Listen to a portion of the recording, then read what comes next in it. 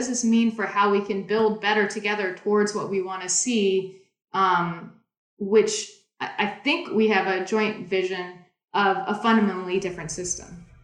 So let me ask Jason about something that Camille wrote in her piece, in which she said that the end goal should not be a slightly bigger part of an extractive economy.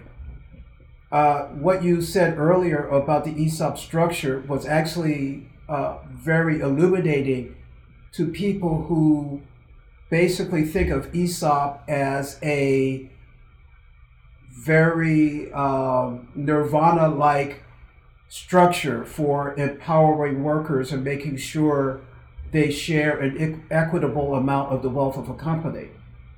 And as you pointed out, these are not permanent structures. So what about her argument that shouldn't be more than a way station to something more transformative? For me, this reminds me of 12th grade study of Newton's laws of physics. For every action, there's an equal and opposite reaction. And I think that as intellectually exciting as it is to imagine an alternate economy, it's important that we ground such a thought experiment in the reality of today, given that we can no more control the circumstances for another economy than we can control the instances or examples that we study in today's economy. And by that, I mean that the actors within the cases we study aren't always thinking about the larger system change. We can't really practically, reasonably hold them responsible for their influence by or to an alternate system or the current system.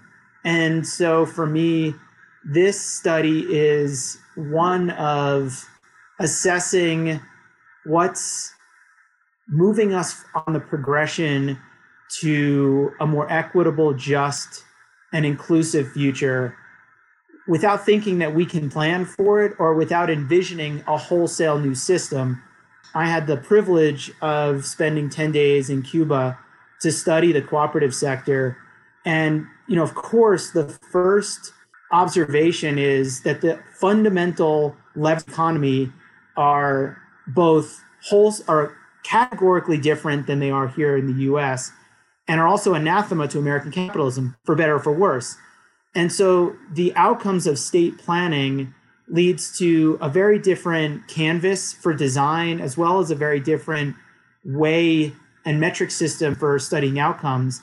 And I don't know that anyone could envision the fundamental levers of a different system, let alone how we get there. So for me, this is a study in realistic alternatives. And given the circumstances and options at the time New Belgium made its first transition to an ESOP, it did so within a capitalistic system driven by market forces, competition, the need to access capital, hire workers.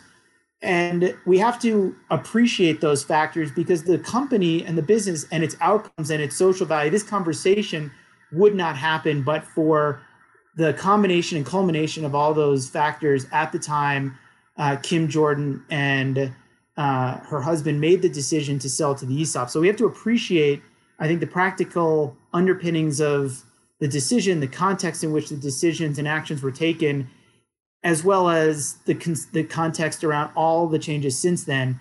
And I do believe that this ESOP in particular, fulfilling its fundamental